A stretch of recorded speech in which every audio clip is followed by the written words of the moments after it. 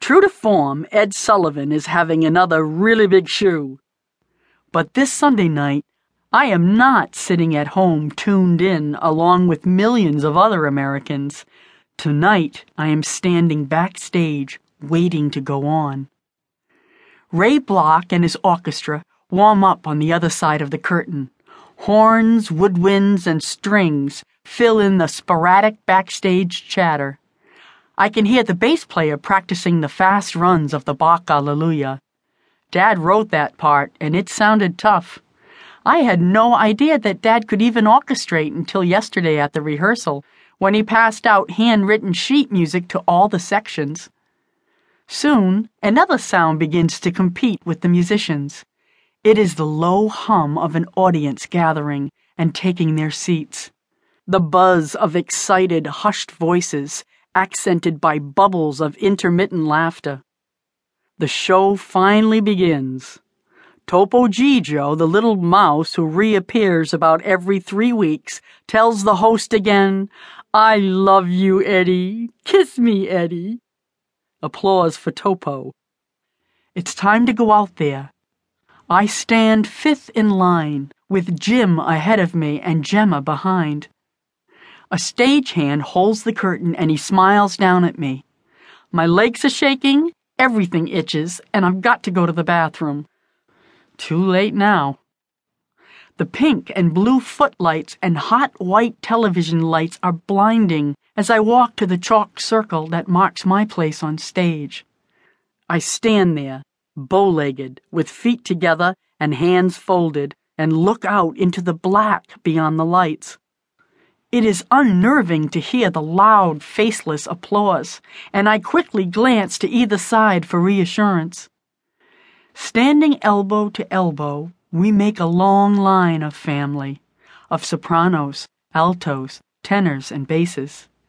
The remarkable blend of our 12 voices is the result of shared blood and a shared life. We are the Burke family singers, and this is our story.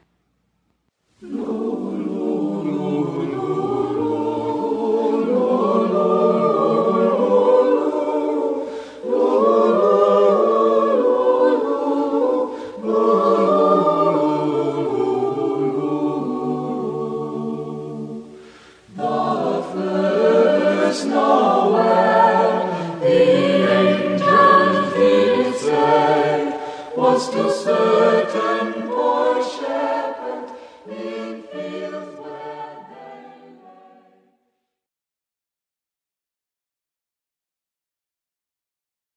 That was one powerful song. When we sang Dixie at George and Dave's restaurant in Gallatin, Tennessee, Dave tore up the bill. And it was after we sang Dixie in Rock City, Georgia, that a very dignified old white lady slowly approached us. She was wearing an elegant, broad-brimmed straw hat and walked with the help of a silver-headed cane. Everything about her was unhurried. She came to a stop in front of Mom and Dad, leaned forward with both hands on the cane in front of her, and looked directly at them as she drawled, "Well, I can't tell you how good it does this old Southern heart of mine to hear you damn Yankees singing Dixie." We all laughed, but we knew she meant it. There wish I was in Dixie, hooray, hooray in Dixie, and I'll take my stand and live and die in Dixie. Away, away, away, away, away down south in Dixie. Away, away, away, away, away down south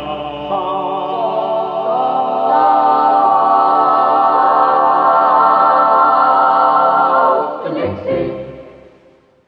There was no doubt that these southern states were united with each other, but it wasn't clear just how united they wanted to be with their northern neighbors. And the question of allegiance came out in their dry-as-dust humor.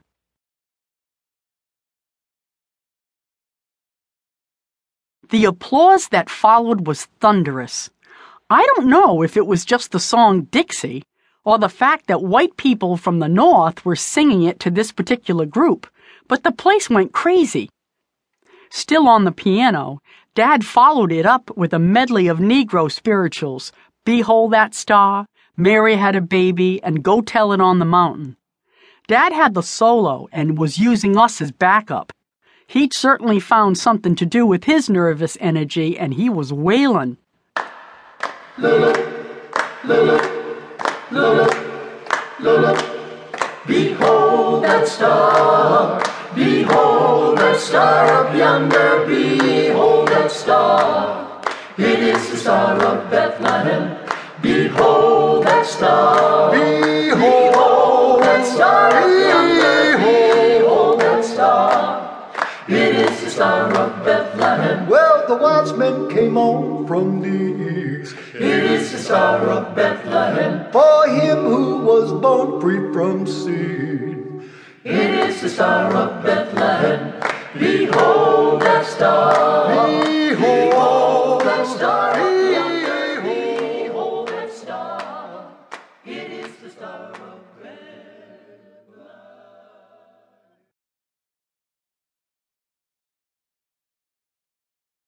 After a few minutes, he called everyone back, played the first note for each part, and said, "Okay, sing."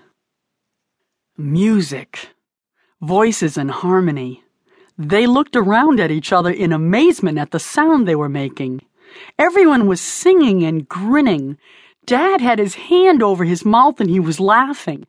That was when Mother came in from the kitchen with a pot in her hand and her jaw down to her kneecaps. She just stared at them wide-eyed. For once, Anne Devine was speechless. They finished singing the line, and the place erupted with laughter, applause, hugging, and jumping. Dad looked at Mom, and his first words were, "Oh, my God, Anne, I think we've really got something here." They had something, all right. That night would rearrange our appointment books for the next 12 years. Ding dong, ding dong, ding dong, ding dong, ding dong, ding dong, ding dong,